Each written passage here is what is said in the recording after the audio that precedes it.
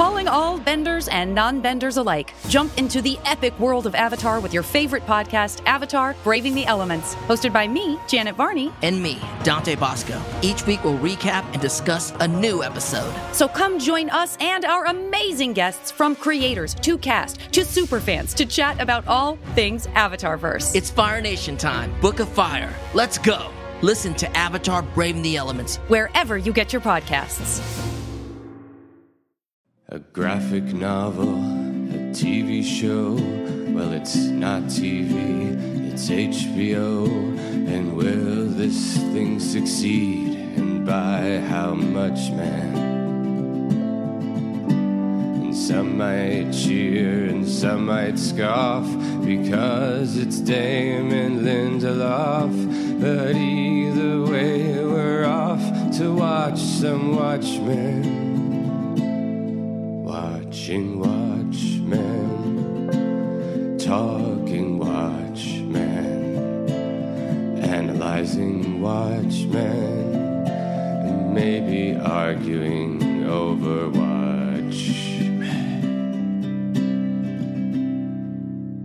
Who watches The Watchmen and who watches you watching The Watchmen? We watch you watching The Watchmen right through your window like a bunch of creeps. I'm Alex. I'm Justin. I'm Pete. And this is your intros are getting say? creepier and creepier, man. You got to figure something out with that. So is Watchmen. So is Watchmen, Pete. It is, and we got a lot of episodes to go. We got 2 episodes to go here on the comic, and then we're going to be jumping into the TV show. And by the end, things are going to get real fucked up. Yeah, that's 100% true. Speaking of fucked up, I'm sorry to do this. Our 4th host, Alan Moore, the landmark, can you the even benchmark call him a host writer at this point? What are you talking about? He's been here for a couple of the episodes. No. Yeah, I remember he had some good things to say about the last issue, I think. Yeah, he really, really blew himself up over that last issue. Oh, boy. It's like, chill out, dude. We get it. You wrote Watchmen. But anyway, so he just texted me, and he was like, hey, I was here. I was there 35 minutes ago. So I don't know if, we missed him or... Oh. Okay, well, I'll tell you what. As long as he recorded his part of the podcast, we're doing this one over Skype, I could just edit it in. I can edit it in afterwards, and I'm sure it'll be seamless. So just throughout this podcast episode, let's take incredibly long pauses. Yeah, that's true. And we'll just drop in some Alan Moore bon mots. Yeah. Oh, I thought you were going to say beignets for some reason. I don't know why. Interesting. Those are 2 different words. Bon mots means good words. Beignet means donut for rich people.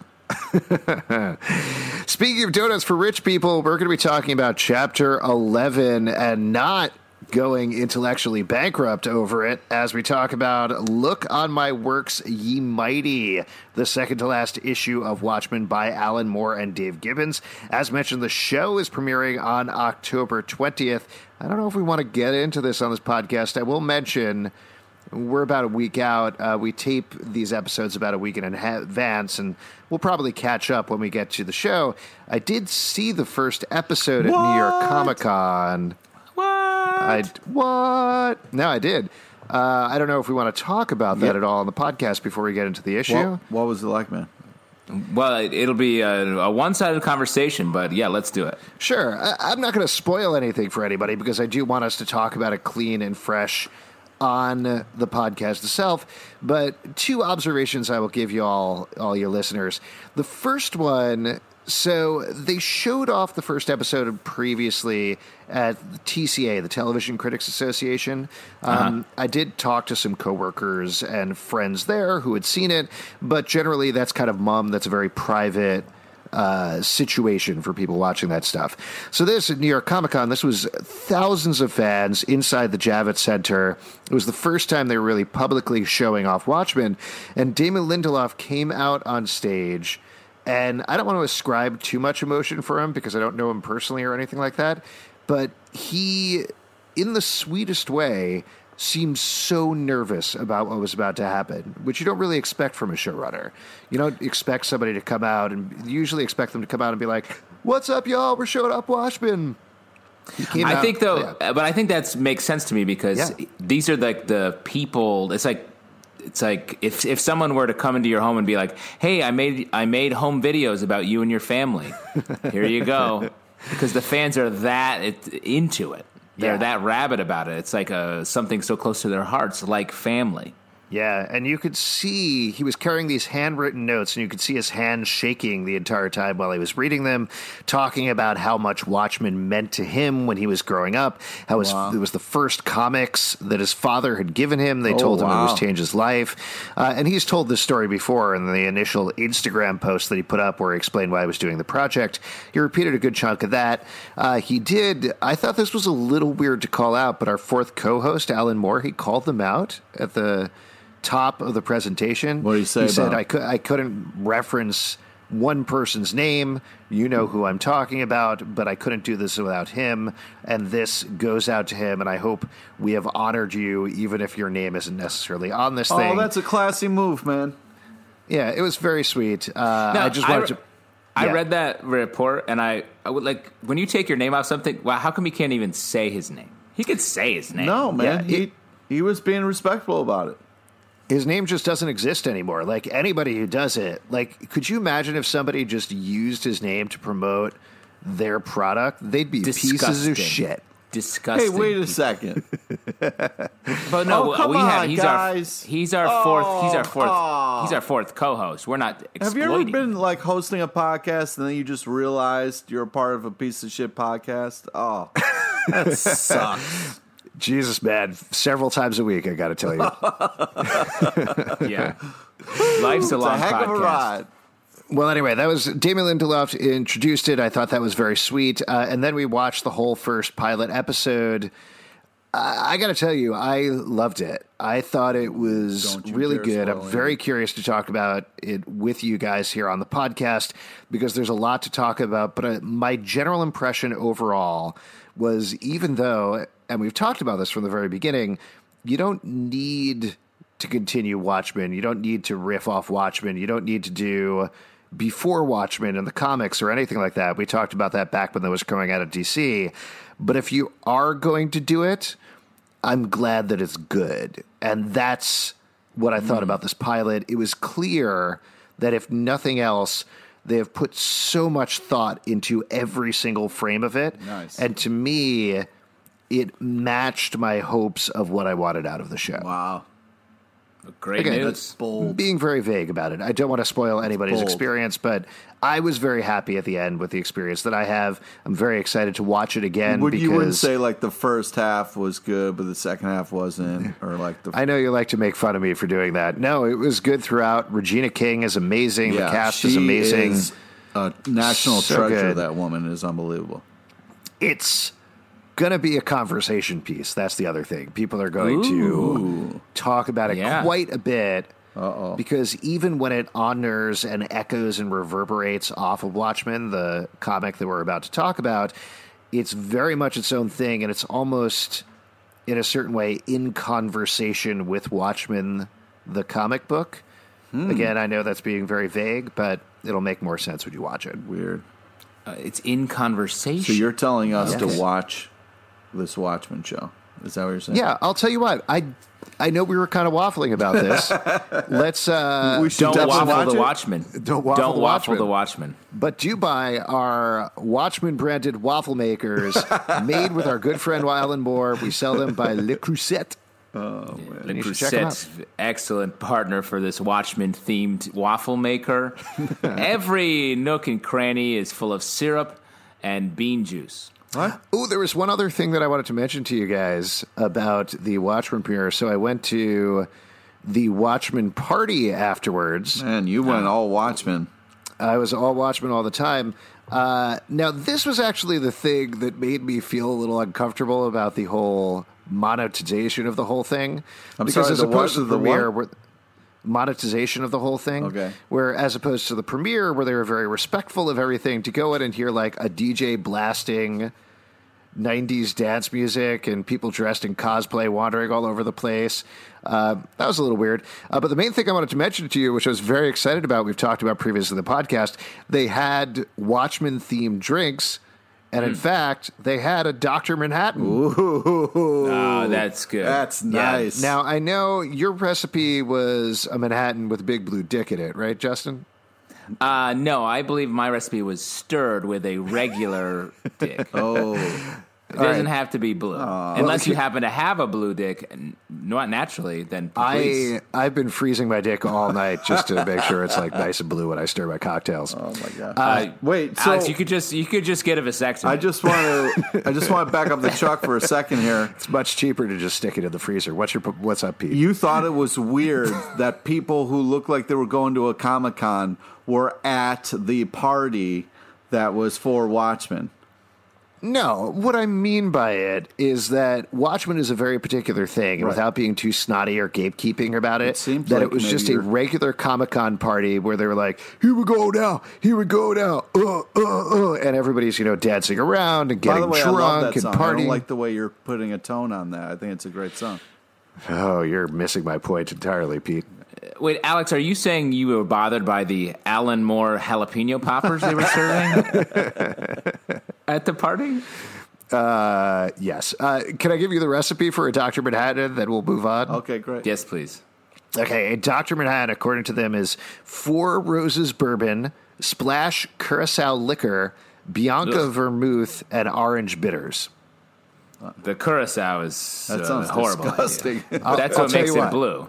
I'll tell you what, it made it blue. Wasn't great. I Yeah. could have told you that from that list. Curacao is a bad thing. Yeah, what are you doing? I'll tell you what, I got drunk and I made some very poor decisions later that night. Yes. Extremely poor Ooh, decisions. good for you. When do we get into those decisions? yeah, when do we I talk got- about that?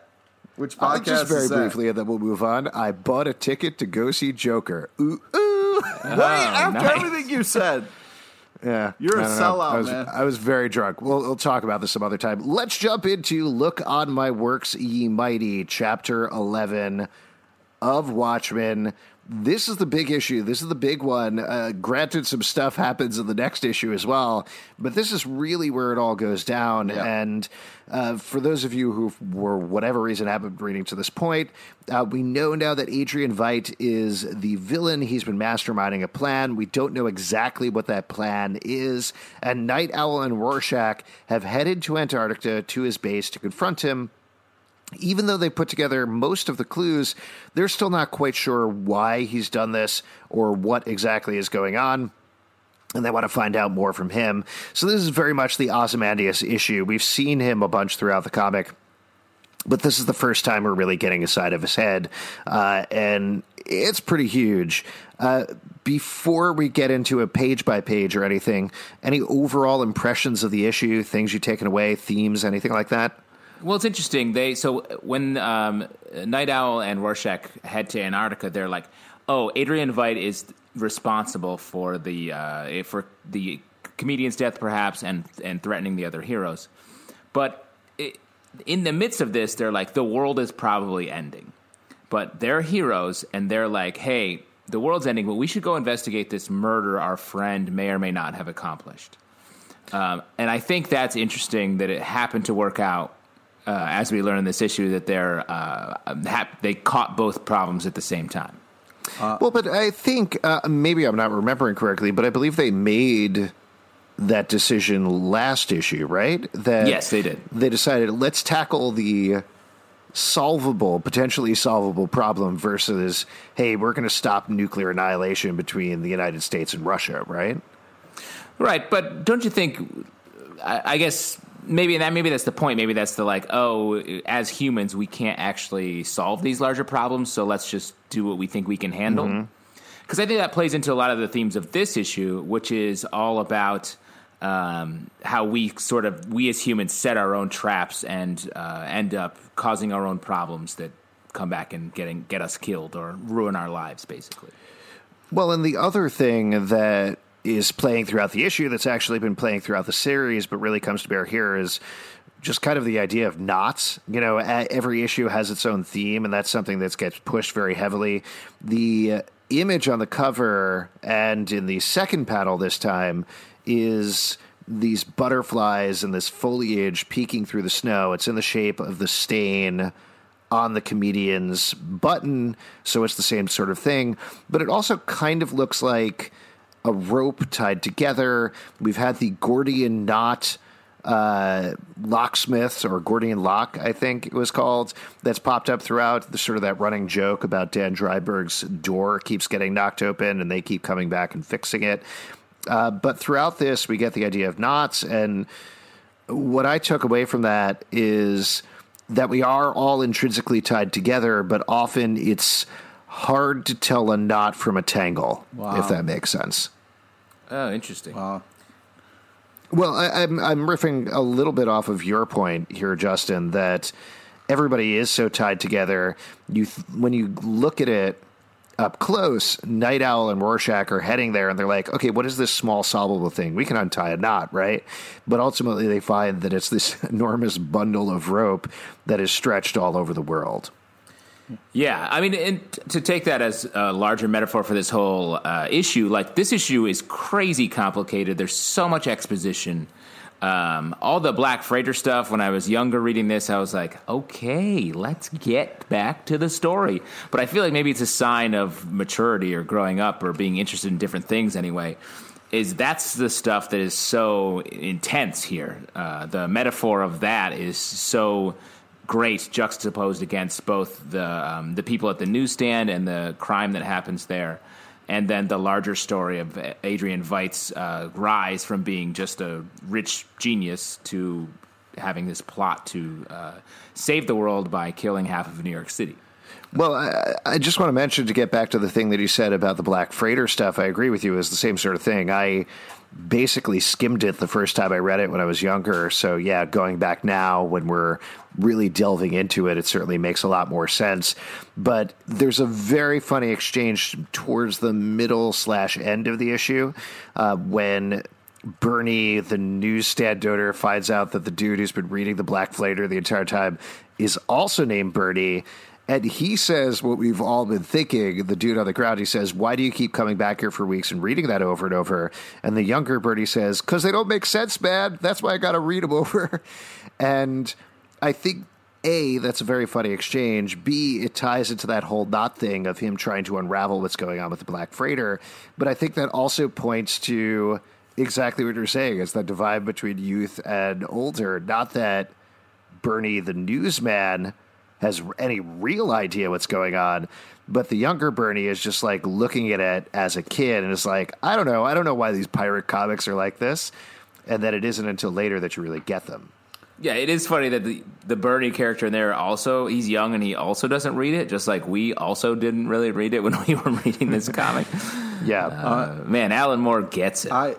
Except for showing up on time for a podcast. I mean, overall, it's, it starts kind of real, interesting, tying stuff in, but the ending is so massive. Like, that ending blew me away so much that I was like, that's when I went back and started rereading stuff, and like the interview at the end of this, I read that all the way through. That's the first time, like, that ending was so badass, and that was such an amazing, like, villain monologue thing that I was like, oh my god, this comic just went from being like really interesting and beautifully drawn and well done to like a whole different level of respect.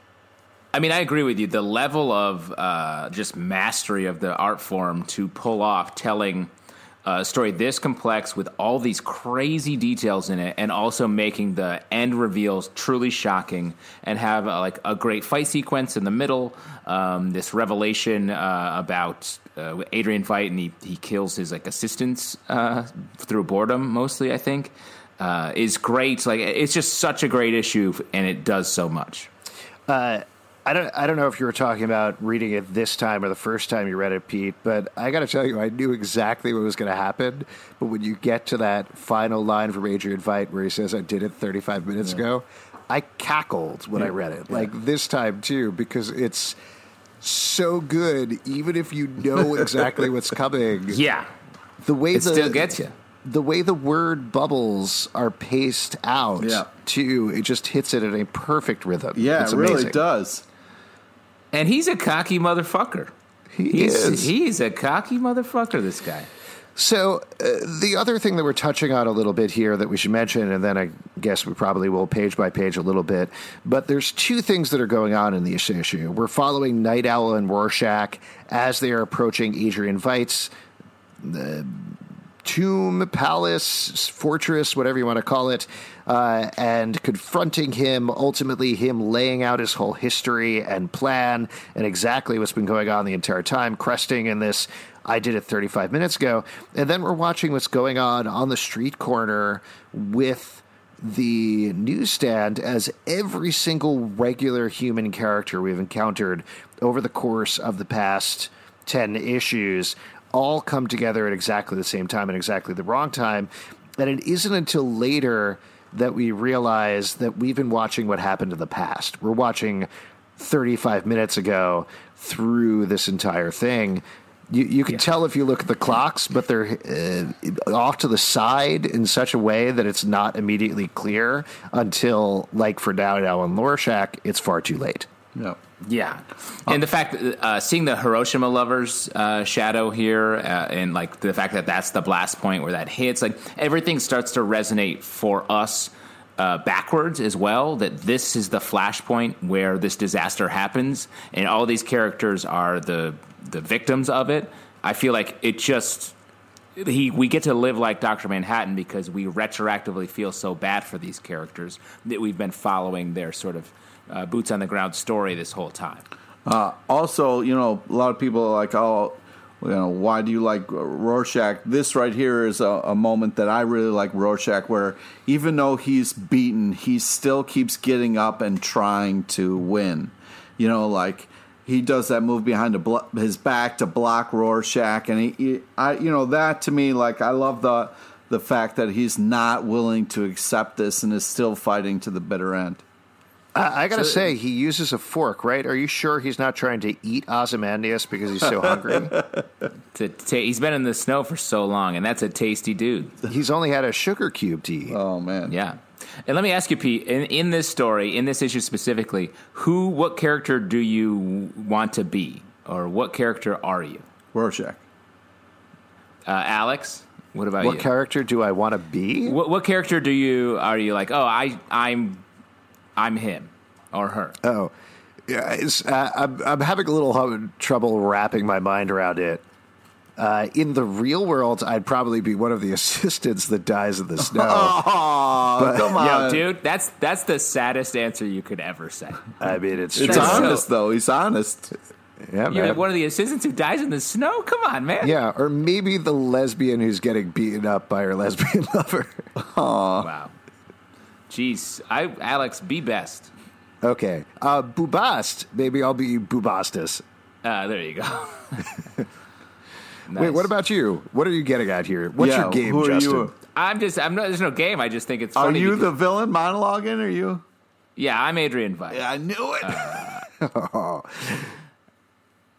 Well, what I thought you were getting at was the idea that you touched on, Justin, either a podcast or two back, about the idea that, sure, we look at Adrian Veidt as the villain, but maybe he actually is the hero of this story? Is that what you were getting at, or not at all? No, definitely. Like, technically, if the way, we're the next issue, we technically don't know what happens in that because we're reading this issue. But if the story continues, and we're going to find out in the TV series, like, he saved the world from nuclear disaster. So he is really the hero in that way, even though he murdered 500,000 people, or half of New York City, and killed a bunch of heroes and all this other stuff. It radiated a bunch of people. But I also think like this issue sets him up in that way because he's talking about how the ills of the world, how humans just are built to kill each other, kill the environment. And these things resonate so hard with our current life and politics and global disasters. Like it's crazy how this series was written so long ago and feels so present. I completely agree with you on that. I would argue that this issue makes a very strong and not completely subtle case that Adrian Veidt is a psychopath, unrelenting. A sociopath. Sociopath, yes. So just to walk through this a little bit, because I do want to talk about that. Actually, I'll mention a couple of things that come to mind in terms of Adrian Veidt that I think you could certainly read into it. When he's telling his story to his assistants, he tells his backstory, explains that he was raised rich by his parents. They died when he was 17. There's a shot of him, I believe, sitting on one of the graves. And the implication that I took away from that is he probably killed his parents. Yeah, he murdered them. I agree with you. That all especially I was reading. going to say is particularly because Rorschach says he's never killed anybody, which contrasts very directly with, but he probably has been killing people as long as he has had the capacity to kill. Yeah, I mean, I think he's someone who doesn't value other humans' lives, Right. the lives of other humans. And that's true, sort of, especially through this story, and then again at the end when we realize what he's done, because he thinks of himself as this the man above all other people. Right. There's also the other thing that's running through Ozymandias' backstory is his rivalry with the comedian that plays out throughout this issue, which very much straddles the line in terms of how you interpret it. Ostensibly on the surface, he talks about the first meeting between Ozymandias the comedian. It's something they revisit in the back matter, which seems like this very classic heroes fight before they team up type thing. But they're very clear about the fact that the comedian beats Ozymandias, which, again, on the surface, if you wanted to read the comedian as hero, he's actually beating a villain in that case. And once again, that paints Ozymandias as villain, except for the fact that, as we know throughout reading this comic book, comedian is a pretty awful dude himself. Yeah. Well, I think they see each other, or at least this is mostly from Veidt's perspective, but they're both sociopaths in the way they value other human lives. And I think the fact that Adrian Veidt is using the comedian's, his whole plan is inspired by the comedian and is basically a joke, or as he calls it, a prank. So I do think he kills him to prove that he's the better man, but the comedian's sort of POV or philosophy is what Adrian Veidt actually just sort of steals and uses to execute in his plan. Yeah. Should we walk through this issue? Should we go a little page by page over here? Let's do it. All right. So we do start off on that first page where he is laying everything out about his philosophy. I swore I wasn't going to use this word again, but there is some really nice juxtaposition on this page as he goes through it. Yeah, come on, man. You're better. Sorry. Juxtaposition. And then we get something that I wanted to throw by you guys. So he's watching everything on his monitors. Bubastis is walking next to him, and he's saying some very cheeky stuff about, of course, the ice they're skating on is slippery and thinner than it looks. Let's hope they don't become reckless and overstep themselves. Let's hope they know where to stop. And, of course, they don't stop. They do keep coming. We had talked about in the last episode that part of Adrian Veidt's plan was leading them here, luring them here, and then laying everything out for them. Do you think there's a part of him that thinks maybe they won't make it, maybe they will turn back? Yeah, and I think he's the kind of guy who's like, oh, they're still coming? Oh, great. I'll get to talk to them about my plan, my former partners in arms. Like, this is a nice brotherhood so that I can really brag about what I've done in front of them. So I think he takes pleasure in it a little bit, and he doesn't feel threatened in the least. Yeah. Neither should he. What were you going to say, Pete? I said agreed. Nice. So then they decide to go on anyway, and we get Adrian reacting to that, realizing that he has to go forth with his plan. He can't put off things any longer. We get a very clear shot of the clocks in Tokyo, London, and New York, so we know exactly what time it is. And there's a large panel where he says, "No time like the present," playing off of those clocks, also playing off of the very large picture of, I believe it's Alexander the Great, who I was named after. I don't want to brag or anything. Oh, my. Did you just drop that in? I mean, it's not a big deal. Don't even worry about it. Your middle name is your name is Alexander, like the Fine? Yeah. My name is Alexander the beat-up lesbian. And What is happening? very sad. It's very your sad. parents, is that a family name? Is that a family middle name? Yeah, it's from my grandfather. So then another very interesting sequence. We see Adrian walking through. He says to Bubastis, not coming any further. No, fair enough. Wait here. This won't take a moment. Why do you think Bubastis, who's basically just a giant cat, doesn't want to come into this chamber and watch Ozymandias do what's going on? He's worried about getting blamed. He doesn't. Yeah. No, It's like he's like, let me chill out. I don't want to be named in the court documents. I got a life. he knows where the dead bodies are. He doesn't want anything to do with that place. I don't know. I agree with Justin. If you see a bunch of broken stuff on the floor, you're immediately blaming the cat, not the smartest man in the world. Yeah, exactly. Yeah. That cat is like, oh, I actually like New York. I have some friends who are in the musical Cats, and I don't want to like be part of this. Yeah. Now, two other things that I want to point out on this page. One, it's so clear when you look back at it, but there's a close-up shot of him pressing the button at 11:25 p.m., which is exactly the 35 minutes ago. So if you're paying attention to any of the clocks when they show up in New York, if you're paying attention to any of the clocks in the actual scene, you know that it's already happened.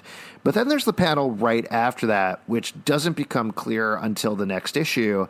But Ozymandias seemingly looks directly at us, the reader, and is bathed in a blue light before he turns back and finishes what he's doing. It's pretty clear there that Dr. Manhattan is showing up, right? I think. I don't know. Interesting. I mean, I hadn't thought of that. I love this sequence. I mean, we talked about the pacing in this a lot. That to me feels like that moment where you're like, oh, what's he doing? God, this feels important. I don't know what he's doing. I wish I could find out what he's doing. Also, I agree with Zalman. It does look like the blue is like a nod to Dr. Manhattan. Well, it might be, even if it isn't specifically Dr. Manhattan showing up, and I honestly do not remember from the next issue, it could just be based on the fact that for all of his smarts, for all of his planning, everything that he has is really based on Dr. Manhattan and Dr. Manhattan's technology. He's a scumbag. Exactly, he is. He's stealing, he's using other people's works in order to do what he himself is saying what he wants to do. So you're saying he hooked it up so when he presses the red button, a blue light goes off as like a FU to Dr. Manhattan. No, I mean, I think that's, again, I think we're going to probably find out more about it next issue if I remember correctly, but I do think it's firmly indicating that, no, this is not Ozymandias doing whatever is happening right now. It's Dr. Manhattan, even if he would want it to be himself. Oh, wow. Oh, yeah. Interesting. So then we get everybody coalescing on the same area as we get some of the tales of the Black Freighter. We do meet the girlfriend who also, she's part of the Knot Tops, this gang that we've touched on now and again. That's another Knot reference in the issue. And then also we get the big revelation of the tales of the Black Freighter, which we kind of already knew from reading the previous issue, but the character himself realizes the classic "Are we the baddies?" moment where he comes in, he's beating up what he thinks is a pirate, and it turns out he's kicking the shit out of his wife in front of his kids. In horror, he realizes he's become the evil that he thought was coming for him and coming for his family. Same sort of thing that's going on with everybody in the world. They are becoming the evil that they thought was coming for them. And then we cut back to Ozymandias in his big dome entertaining his three assistants. Now, you mentioned that he's being an asshole earlier, Justin. I think this is an Egyptian thing. He says you're buried with your attendants, right? So instead of burying them in sand, he's burying them in snow by the end of the sequence. Yeah, but he's not like, I'm going to die too. He's like, sorry, dudes, you die. I'm going to go do some other stuff. I mean, that's the curious thing about it, right? Like, you would think if he really was following this philosophy, he was really believing what he'd say, like Alexander, he would die young. I know he says that he wasn't planning on doing that throughout the issue. But also, if he was following Ramses in the Egyptian tradition, he wouldn't plan on making it out of this, right? Yeah. So he's a hypocrite beyond everything else. I'm really disappointed that in a place that cool, they don't have HR.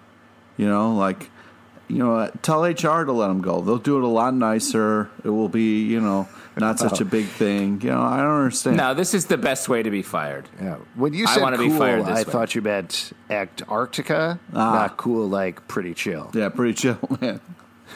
I mean, it's especially fucked up that the last thing these three dudes have to hear is another boring story from their boss. Yeah. Oh.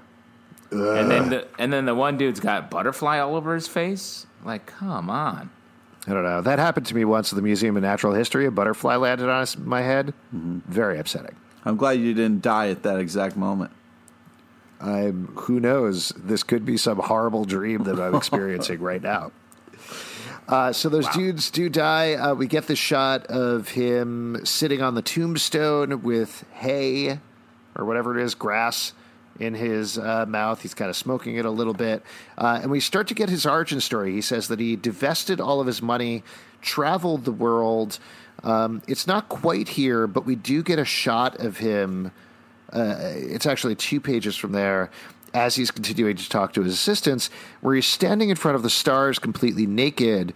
He is bathed in red, and it almost, to me, I take it as the opposite of Dr. Manhattan. Yeah.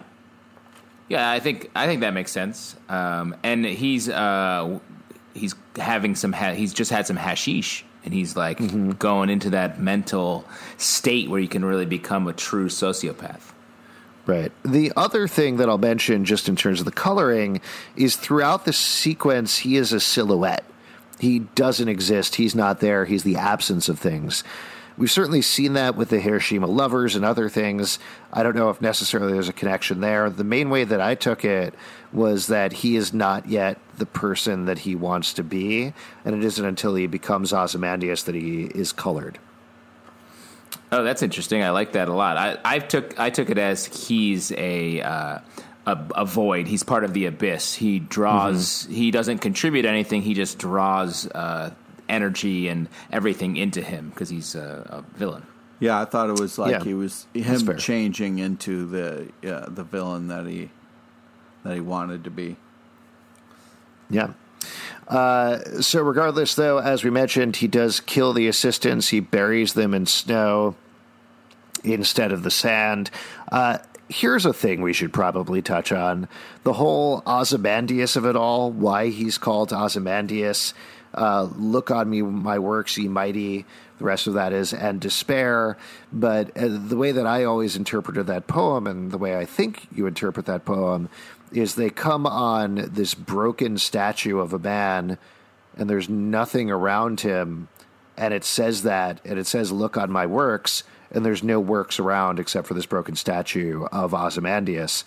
How does that connect with the Ozymandias in the book?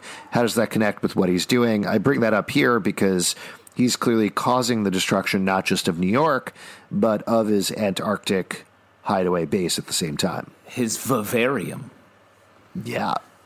I think he's romanticizing the term. He likes the idea, I think, that he's this supervillain who has created this whole thing in his secret plan to save the world, and no one will ever know the true source of it. Because he does have plans, I think, after this to continue his business and go back to his life as Adrian Veidt, the hero businessman. But the Ozymandias side is, look, You'll never see my works because I have erased it from the earth myself. Mm-hmm. I thought it was an interesting thing you just said, Justin, in terms of him stealing from everybody and not making anything on his own, that essentially he is this parasite on the entire world. Because if you think about it, he hears all of Alexander's things and he goes and travels that journey and is like, how can I do this better? I want to do this better. He hears about Ramses and he wants to do it better. Dr. Manhattan, but he wants to do it better. He takes all of that. The comedian, he wants to do it better. That might be the same thing, taking on the name Ozymandias, being like, yeah, but that won't be me. I'm going to do better than the guy that said, look on my works in despair, because you actually will look on my works in despair because they will last forever. Yeah, I think that's totally valid. He definitely has that taking credit for other people's actions, while never being that creative force on his own. I just think the guy's a super douche. That is what Ozymandias translates to directly. Well, thank you. You speak fluent Greek, I believe? Latin? Yeah. Ozzy is super and Mandius is douche. Nice. So then we do get a page of the newsstand. The wife of the therapist, psychiatrist who is helping out Rorschach comes around, is looking for him, is wondering if they've seen him around. There's a uncomfortably hilarious exchange where the guy's like, oh, why don't you go to the Negro watchmaker up the street? And she's like, do you think we have a club? What are you talking about? And he's like, I'm sorry. I'm so sorry. But what's happening throughout this page is this exchange is interspersed with the Man in the Black Freighter story, seeing the Black Freighter itself and swimming towards it. And I think what's pretty clear is all of these people, as we see by the end of this issue, they're all embroiled in this enormous fight.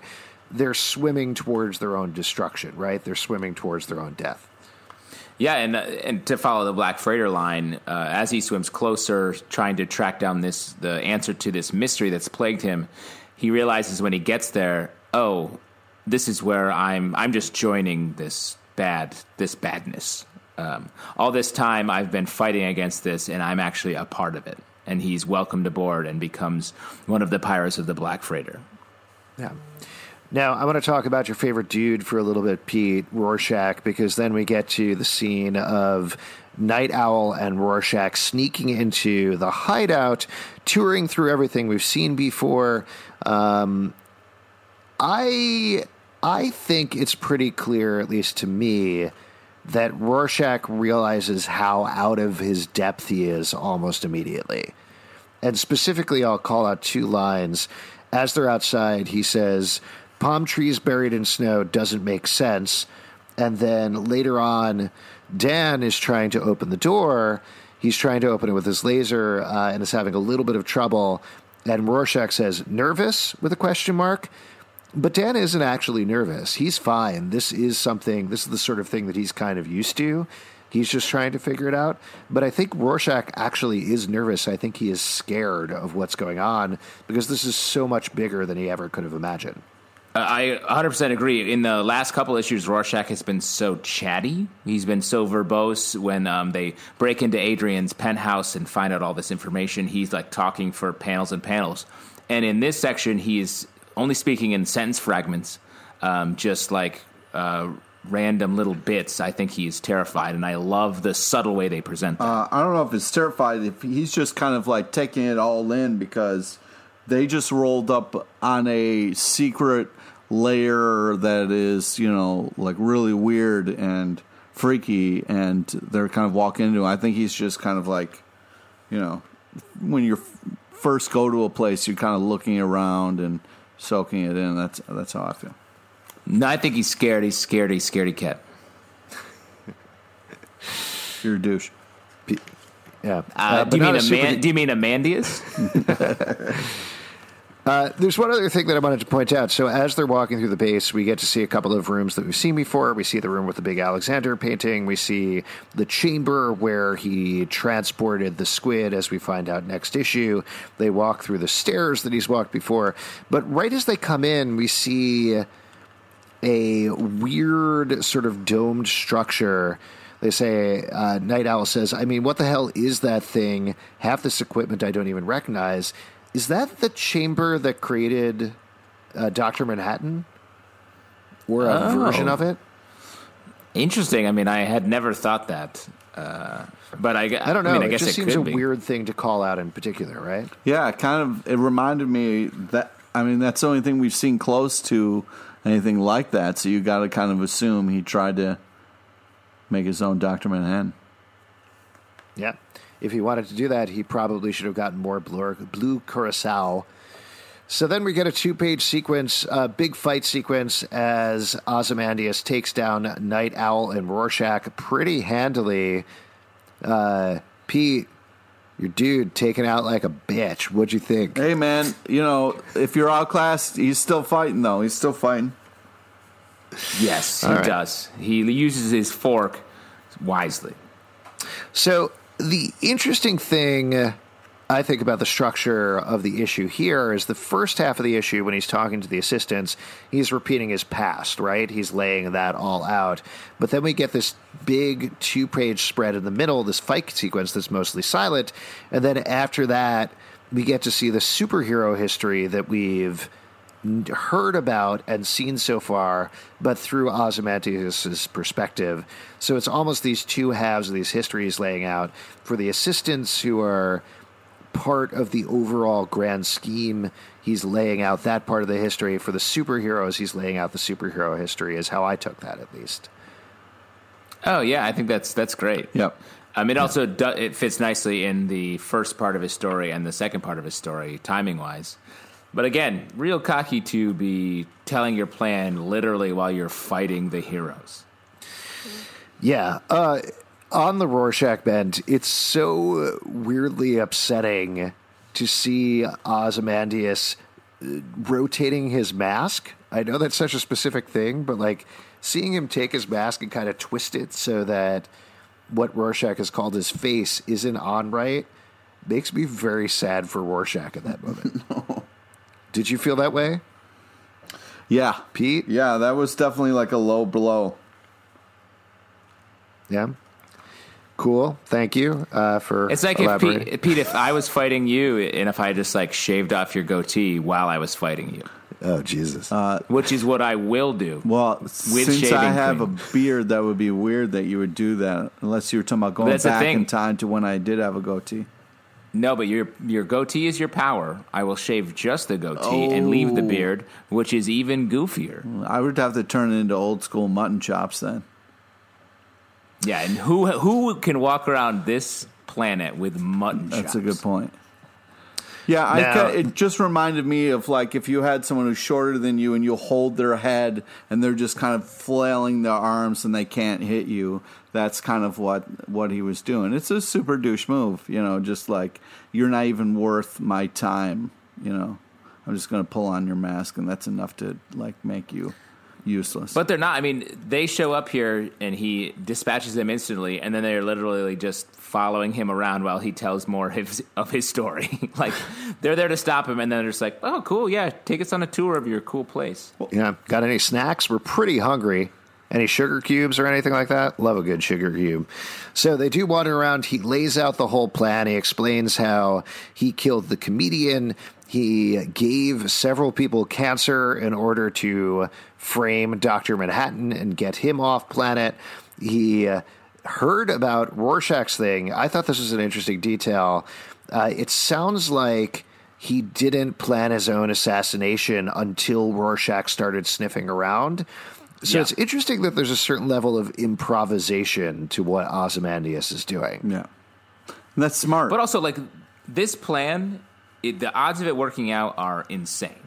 Like, he started his plan by just irradiating some random people. Like, that's wild. The only reason it seems cool is because we're here at the end of it hearing how great it was. Yeah. If he walked up to you and was like, I have this plan to save the world. I'm just going to irradiate these strangers for the next couple weeks. It's like, what, dude, are you talking Dude, about? that's a real chess move, man. He's using the pawns that he has.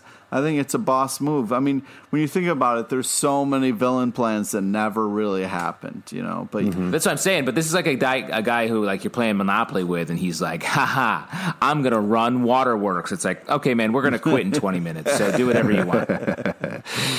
But that also points to something that we've talked about all along, which even he cops to. Everybody calls him the smartest man in the world. He's not actually the smartest man in the world. He's very smart, but to your point, Justin, his main plan is, I'm going to build this big monster, get a bunch of Hollywood screenwriters to work on it, and then teleport it into New York, and then cool times everywhere. And then most of the rest of the plan is, shit, I got to do a bunch of cleanup on all these people that figured out my plan. What do I do now? And he's remaining very cool about it, but it's not as perfect a plan as he wants to let on at all. No, he fucked up. Yeah. When you got to shove a pill in a dude's mouth in the fountain of your own building, like, yeah, it's getting that's not sloppy. cool. It's getting sloppy. Yeah. So then we get to the moment, we get to the big moment as the New York City street starts to clear out from the fight that's happening in the background, which itself is very sad because we do get to see this lesbian couple devolving into a fight. We didn't even touch on there's this incredibly sad moment where the gruffer member of the couple who's being broke up with is like, I just want to sleep with you. I just want to fucking sleep with you. I just want to feel something. I just want to be happy. I want to die. And starts beating her up. And it broke my heart reading that. We see the same thing with the therapist and his wife, where they're having almost the same conversation Laurie and Dr. Manhattan had, but about, are people worth it or not? Should you save the earth or not? And then Bernie and Bernie are having a very similar conversation where younger Bernie is like, I don't care. What's the big deal if we have the same name, Bernie? They're completely falling apart across the board. And as that's happened and things are tightening and simplifying with Ozymandias, we get that panel where he says, do it. Dan, I'm not a Republic serial villain. Do you seriously think I'd explain my masterstroke if there remained the slightest chance of you affecting its outcome? I did it 35 minutes ago. And then we cut to that panel of Night Owl and Rorschach standing in front of the clocks. We see that it's 1 minute to midnight in New York. And the streets of New York have cleared off, but of course this is all happening into the past. And that final page, we see all the characters seeing what's happening, which we don't find out until next issue. And then the ultimate heartbreak, Bernie and Bernie turn to each other. They hold each other as it happens after younger Bernie has said, no, I don't want anything to do with you, man. Leave me alone. And they fade. And we end once again with the same splash pattern on the comedian's button, but this time it's the dissipated molecules of Bernie and Bernie who have been blown apart the same way Dr. Manhattan was created. And we're left with one white panel, just like the snow in the beginning. So sad. So sad. The fact that they have the line of, like, what does it matter that we're both named Bernie? And then it actually is the most meaningful thing at the end, that they had a somewhat of a connection and are there with each other when they die. Such a great, subtle little package. Well, and it pays off, like we touched on earlier in the podcast, all of these various things that, of course, aren't randomly thrown in there, but feel like they're semi-randomly thrown in there, like the newspaper people, like the therapist, all of these characters. We lived with them so long beyond the quote-unquote main characters in the book, all for this moment. Also, we could feel this moment and understand the weight of this moment. Pete, how did it hit you? I mean, it just it sucked, man. Really, it's such a powerful ending after like such a oh shit moment. It's like, you know, it's you really feel it. And then the Bach matter, of course, is a Rolling Stone style interview where the interviewer puts themselves in the interview way too much, where he's talking to Ozymandias. Of note, it takes place in 1975, which is about when he has started to kick his plan off. We have about 10 years there where he's putting it into action. So there's little hints there, there's little touches there. But already you get a sense of where Ozymandias is heading, even though the guy himself doesn't realize it. Any final thoughts about this issue? Just like I said before, the storytelling here, the way it all culminates here. We have gotten all the heroes' sort of origins at this point, all the characters' origins, and now we're here at this final moment where the trap is sprung, and it's just great. I live for the day when I can somehow capture the moment of like, oh, I did it 35 minutes ago. Yeah. Pete, any final thoughts from you? I'm spent, dude. Oh, man. Rough evening for Pete. Well, I just think that, like, you know, we covered it. It's a powerful ending. It is absolutely a powerful ending, and this is a powerful ending to our podcast.